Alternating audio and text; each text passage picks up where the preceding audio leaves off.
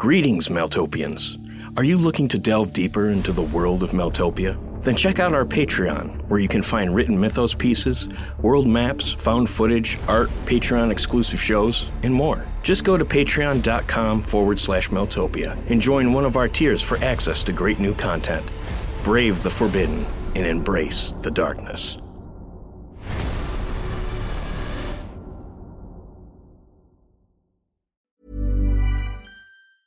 Hiring for your small business? If you're not looking for professionals on LinkedIn, you're looking in the wrong place. That's like looking for your car keys in a fish tank. LinkedIn helps you hire professionals you can't find anywhere else, even those who aren't actively searching for a new job but might be open to the perfect role. In a given month, over 70% of LinkedIn users don't even visit other leading job sites. So start looking in the right place. With LinkedIn, you can hire professionals like a professional. Post your free job on linkedin.com/achieve today. Thanks for tuning in to another episode of the Maltopia podcast. For our oldest and most loyal listeners out there, we wanted to let you know about our new Patreon page. Outside of our careers and time spent with family, the three of us here at Maltopia have been working every night and weekend for the past 5 years, building our company into what it is today. With your help, our goal is to make Maltopia our livelihood, allowing us to bring you higher quality content, exciting new podcast series, and published works, and a large central community for you to take part in. As a thank you for your support, we're offering exclusive perks and bonus content, like early access to podcast episodes, behind-the-scene creator videos, and more. Go to patreon.com/Maltopia today and explore our membership levels. And be sure to scroll through for free public content, some of which gives you a sneak peek at what you can expect when you become a member. From Mark, Steve, and Walker, thanks again for enjoying our podcast, and we hope to meet you soon on Patreon.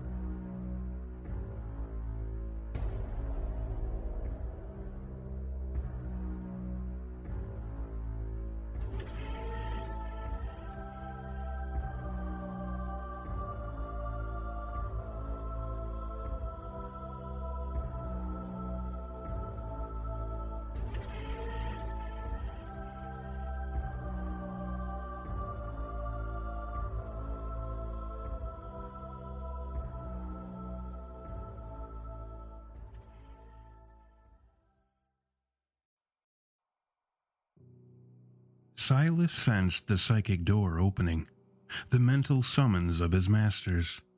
He was reluctant to detach from his work, and although he was reasonably confident he could keep whatever secrets he desired from the psychic giant, Castilian, now was not the time to take chances. As his mind approached the shared mental space, he detected a substantial deviation from the typical trappings of the meeting place. Gone was the human aesthetic of a dimly lit office, replaced by a wasteland of alien-esque ruins and a vast, starless sky. Standing in the spoiling gloom was Spider Black. The Mindwalker was not taken off his guard, however, instantly adapting his psychic sensitivities. The most minute perturbations along his mental defenses would be immediately realized. This was especially necessary when dealing with Spider, a creature whose true nature and aptitude still eluded the Malsapien. He saw no need to accommodate the new environment, so assumed his traditional appearance, that of a fairly nondescript man dressed in formal wear. Spider was nearly invisible, a small section of his lean, pallid face peering from beneath draping shadows. Granted, sight was not the predominating sense within the mental mirage, but the imagery spoke somewhat of the efforts being put forth by the participants of the meeting, and Spider was projecting a deliberately scant presence. Silas put on a show of being surprised by the change in scenery, if only to placate any egos in need of stroking. I wasn't expecting you. Sort of caught me off my guard. I find that very doubtful, Mindwalker. Very doubtful indeed. I want you to arrange a meeting between myself and Baal. By naming the creature, Spider was intimating that the Malsapien and the horned monster had already met. Silas took the fact for a bad omen. How much more might Spider know? Of course, whatever you say. This meeting will not be known to anyone else. You will say nothing of it to Castilian. Is that understood? Yeah, sure thing. Have there been any developments with the creature that you'd like to share? Spider could have just as easily been named for a serpent. His presence, mannerisms, and slyness were almost a better fit. The master of the machine studied the face of the Mindwalker, which psychically translated into a deeply penetrating mental probe. Save for his aforementioned serpentine wit, Silas had never been on the receiving end of Spider's mental powers. He had no idea Spider even possessed such things. Here was something vastly different than any mental presence he'd ever come up against. What it lacked in brute force, it compensated for in alacrity and stealth. Here was where the man earned his name, where Spider became separate from Serpent. The creature's mental movements outlined an apparently rambling course around the Malsapien's shielded thoughts. But in the end, Silas learned, almost too late, there was deliberation behind the apparent randomness, a web of clairvoyance spun for the catching of a single stray thought, the smallest morsel of insight. Such a technique would certainly have prevailed against all but the most skilled mentalist, and Silas was glad to be such an entity. As the weave of invasive thought closed over the weakest points of Silas's psyche, the Mindwalker reinforced his vulnerabilities and plunged his most valuable secrets into a chaos of mental static, encoding as much as concealing them, his thoughts transforming into so much indecipherable noise. When Spider's probe withdrew, the contest lasting the width of a second, Silas aimed a clever smile at his unsuccessful overseer. "That's 0 for 2, fellas," he crowed to himself. Spider had attempted the same technique Castilian employed, only executing it far, far better, asking questions only to snatch the answer, and then some, from the answerer's mind. This time the Mindwalker barely came away with his own secrets, let alone Spider's, although the encounter had revealed a bit more of the man than he'd previously known. Spider was not without his own powers, and there might have been something else as well. Not exactly like a secret, perhaps, but insight nevertheless. To Silas, the feel of a mind was every bit as telling of age as the appearance of the person who wielded it. There was a shape, a texture even, that hinted at the age of its owner. That shape could be generally conceptualized as somewhat jagged for comparatively younger minds, and smoother for those of an older mental profile. And of course, there were a number of variations to both stylings that embellished an individual mind's specific attributes. However, Spider's dimensions of awareness were perfectly smooth, no irregularities or discernible texture. All this suggested a span of time that was abnormal, to say the very least. Even the prehistoric awareness occupying the regressor's mind accorded its vast dimensions to the traditional geometries. If he was correct, and the math of Spider Black's mind did indeed add up, the creature, as he was surely no man, might very well be older than the Earth itself. Let me see here. Other than trying to swallow me whole, nothing really comes to mind, boss. The pale man in the dark sat silently, perhaps reassessing the Malsapien. Finally, he hissed, "That will be all." The scene faded. and Silas stepped back into the Ather over Deadwitch.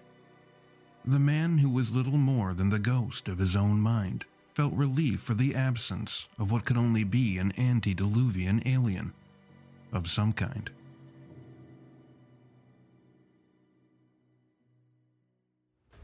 Lynn tapped into the mob attempting to slip unnoticed onto the property. At least 10 of them were creeping through the scrub brush that littered the approach to the house from the west. Before she could further react to the invasion, something slammed through the house, crashing through walls, finally plowing into the hallway near where she stood, looming over her. The thing was hulking. The falling debris and pluming dust made it hard to make out any details, and it possessed no detectable senses for her to plunder. She leapt sideways into Eric's bedroom to escape the massive metallic hand that reached out for her. She pressed herself into a corner and strained her eyes through the darkness. The electricity had gone out as soon as the monster slammed through the house. The eyes of the thing, twin ice blue lights, blazed into the room. The furniture blocked some of the illumination, but she knew she was seconds from being discovered. Then she heard a scream. Hazel. Her sense of leadership was a cold one, nothing that stirred any real feelings within her. But she utilized it as a guiding star nonetheless. She would act on its behalf no matter how empty her sense of purpose. It was merely a mechanical response, an automatic defense against nullity and the resulting spiritual paralysis. The Hulk placed a metal hand on both sides of the doorframe and pushed them apart as easily as one separates curtains. Despite the pursuant collapse of the ceiling, the thing thundered inside the room. She had to get to Hazel. Her role as leader commanded as much. As the giant spotlight eyes reflected upon itself through a large antique mirror in the opposite corner, Lynn could see the thing was some kind of machine. A robot, perhaps. She had no hope of robbing it of its senses, and so the same choice arose as ever it had. The one that was far more deadly to her than any mechanoid monstrosity. She exhaled and stood up in the chaos of the collapsing room, her eyes turning the color of oblivion. The resulting nothingness howled through the room, swallowing everything into its bottomless gullet. The void chased the roar of thrusters into the sky, where the mechanical monster rocketed upwards into darkness and relative safety. Lynn shifted her gaze to the yard, throwing nullity at the interlopers picking through the shadows of the backyard, closing upon what was left of the rotting Victorian on Lineage Street. Again, the world before her eyes dissolved into... I'm Sandra, and I'm just the professional your small business was looking for. But you didn't hire me, because you didn't use LinkedIn Jobs. LinkedIn has professionals you can't find anywhere else, including those who aren't actively looking for a new job, but might be open to the perfect role, like me. In a given month, over 70% of LinkedIn users don't visit other leading job sites. So if you're not looking on LinkedIn, you'll miss out on great candidates, like Sandra. Start hiring professionals like a professional. Post your free job on linkedin.com/achieve today. Roaring emptiness. She dragged the void across the benighted property, the grass and dirt and trees and stone evaporating into the never, a yawning pit recalling the touch of her power. She knew the invaders had escaped her attack, diving into and through the back door to avoid complete annihilation. A door which happened to lie beneath the emptied room she occupied. She looked down, pinpointing the senses she gazed through, her void stretching out. The strange field that entrapped her teammates days before rose around her from beneath. Both her limbs and thoughts felt drowned in thickest tar. She bristled at the thought of wrapping herself in the void to escape, knowing the price it would exact. That brief hesitation cost her the fight. She saw through the man's eyes who felled her when he brought a baseball bat down on her head. The pain that wrenched at her guts made Hazel stumble as she raced into the hallway, regressing the collapsed floor and tumbled rooftop as she went. She grabbed a length of broken wooden railing as she barely managed the stairs downward, her ears pricking at the sound of booted feet coming towards her from the kitchen. When the tip of a fur-lined hunting cap broke into view, she determined the footfalls weren't those of her companions, and struck out before she could make out the head wearing it. She swung the railing with all her strength and regressed it back to the tree it had once been. The mammoth object struck the hat wearer before she ever saw their face. Indeed, the entire entryway disappeared in a massive explosion of wood and plaster, the house reverberating through to its stoutest beams from the blow. Moments after the tree began smashing through the wall, the wanderer's strange field from days prior expanded towards her. This was the reprisal of William Church, she realized. Not wanting to cross into the slush field a second time, she regressed as much of her surroundings as her pain allowed, hoping to slow the thing's advance long enough to backpedal away.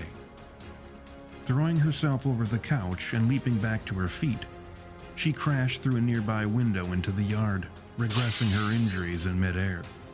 No sooner had she collected herself from the broken glass of her escape than a figure appeared before her. It was a man, tall and wearing a light dusting of moonlight that fell from patchy cloud cover. His eyes jumped with arcs of electric blue the night struggled to restrain, and from a point just above his eyes, a blazing lash of lightning uncoiled. It struck her directly in the forehead, filling her with hot light.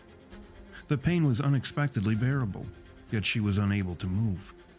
The energy poured into every inch of her, searching and mastering flesh, muscle, brain, every one of her senses, all of them no longer her own.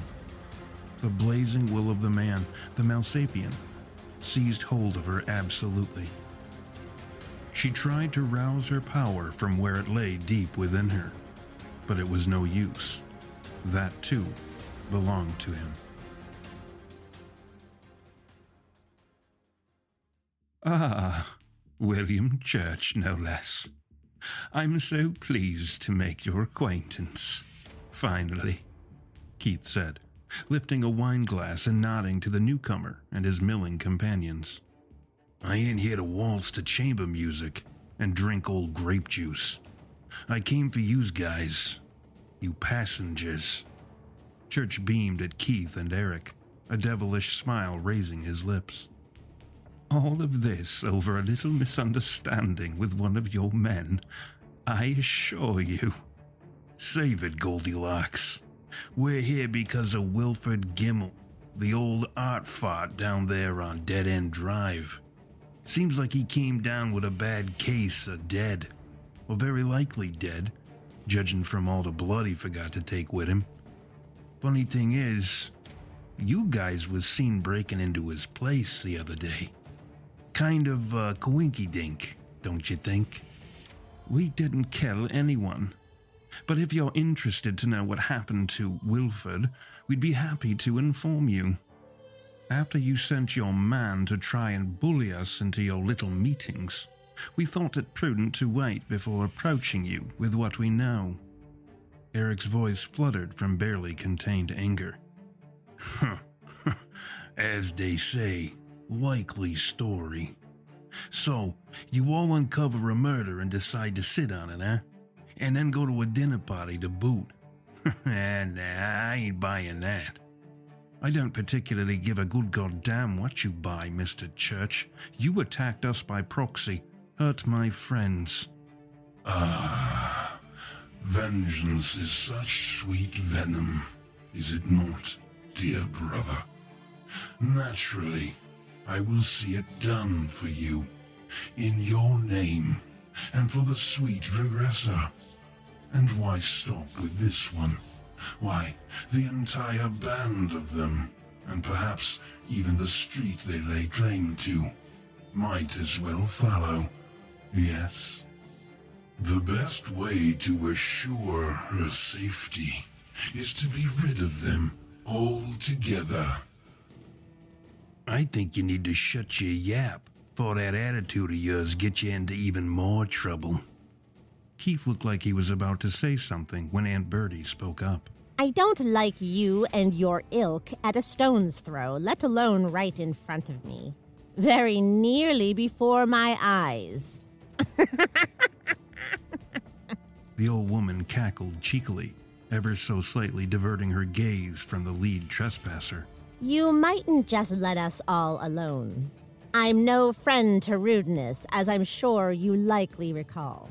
You do recall, eh, Willie? The ringleader's smile sank beneath a furrowed brow and flinching grimace. This don't concern you, Birdie. They killed... No, they didn't. I'd know. I'd see it on them. Now leave. It ain't that easy.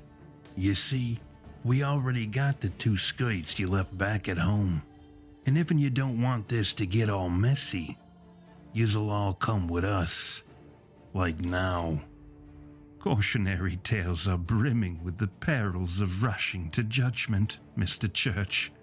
I'm sure you would much rather have this conversation with willing participants. After all, we all have to make our way here. It would be an awful shame to start things off on such a wrong and ungainly foot. Don't you agree? Keith's expression reflected a serpent's repose, motionless and ready to strike. Seems I recall you guys sending my guy back with a broken nose.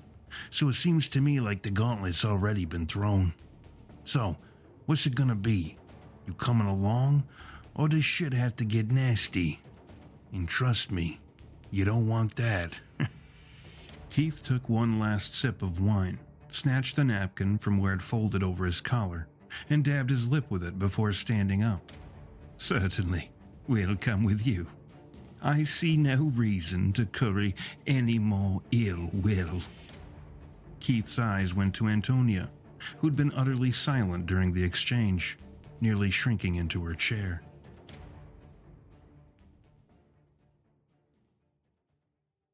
Eric was still seated, staring burning holes into the leader of the Wanderers. The Englishman's past heaped coal upon the fire of his present rage, and his brother only stoked the flames. Spider webs only favor the spider, Eric. It's never to the fly's advantage to step into them, no matter how much or how loudly the spider bids him do so. Hazel cannot be helped by ceding power.